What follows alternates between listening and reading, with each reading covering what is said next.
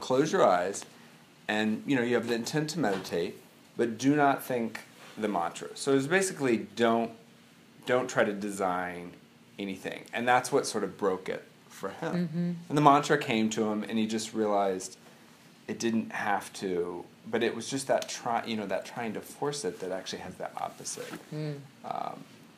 effect. Yeah. I 100% agree. We were just talking about it earlier about getting pregnant. Paige is an acupuncturist, and she was saying when women come to her trying to get pregnant, she's like, okay, for the next 4 months, you're not allowed to try to get pregnant. We're going to take care of you. We're going to really nurture the body. And then, 2 months later, they're pregnant because they're not trying to get pregnant. So it's interesting. So I actually think we're talking about two different things. I think we're talking about, trying to force a result or a benefit versus I'm sort of assuming that we're at that baseline, right? Or working from that baseline of surrendering and letting nature use you as a vessel and sort of next step. What's next? Right? Once we've really started getting rid of these outer crunchy, crispy layers of the unstressing, we're getting pretty good at the surrendering. We're starting to understand how nature's using us as a vessel. And what about, what then?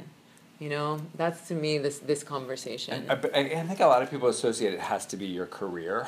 That it has to be, that's where you have to get all this fulfillment, or that's where you're going to have to change the world. Mm-hmm. And I think for most people, most really happy people I know are not doing necessarily life-changing careers. Mm-hmm. Actually, the people I know that are involved in super life, world-changing environment things,